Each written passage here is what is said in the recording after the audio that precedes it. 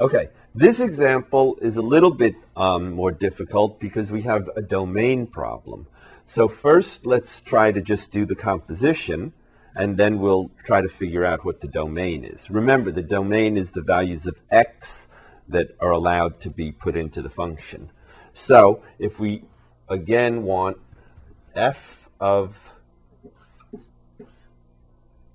g of x, okay, then this will be what?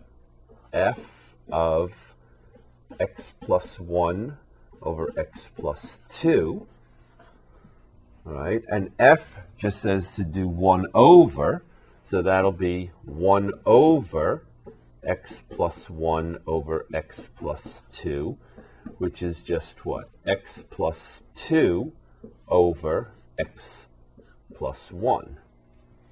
All right, so apparently f of g of x, the composition, okay, we get x plus 2 over x plus 1. If we're worried about the domain of the composite function, clearly x cannot be -1. Why? Right, because -1 will give you a 0 denominator.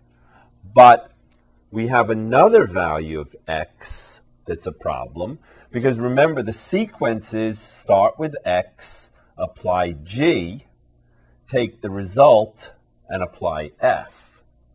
Right? So if we look at g, what do you see? Are there any excluded values of g? Does g have a domain problem?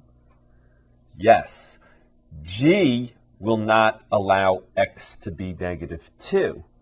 So we have an additional excluded value from the domain of the composite function, even though it doesn't look like it's going to be there.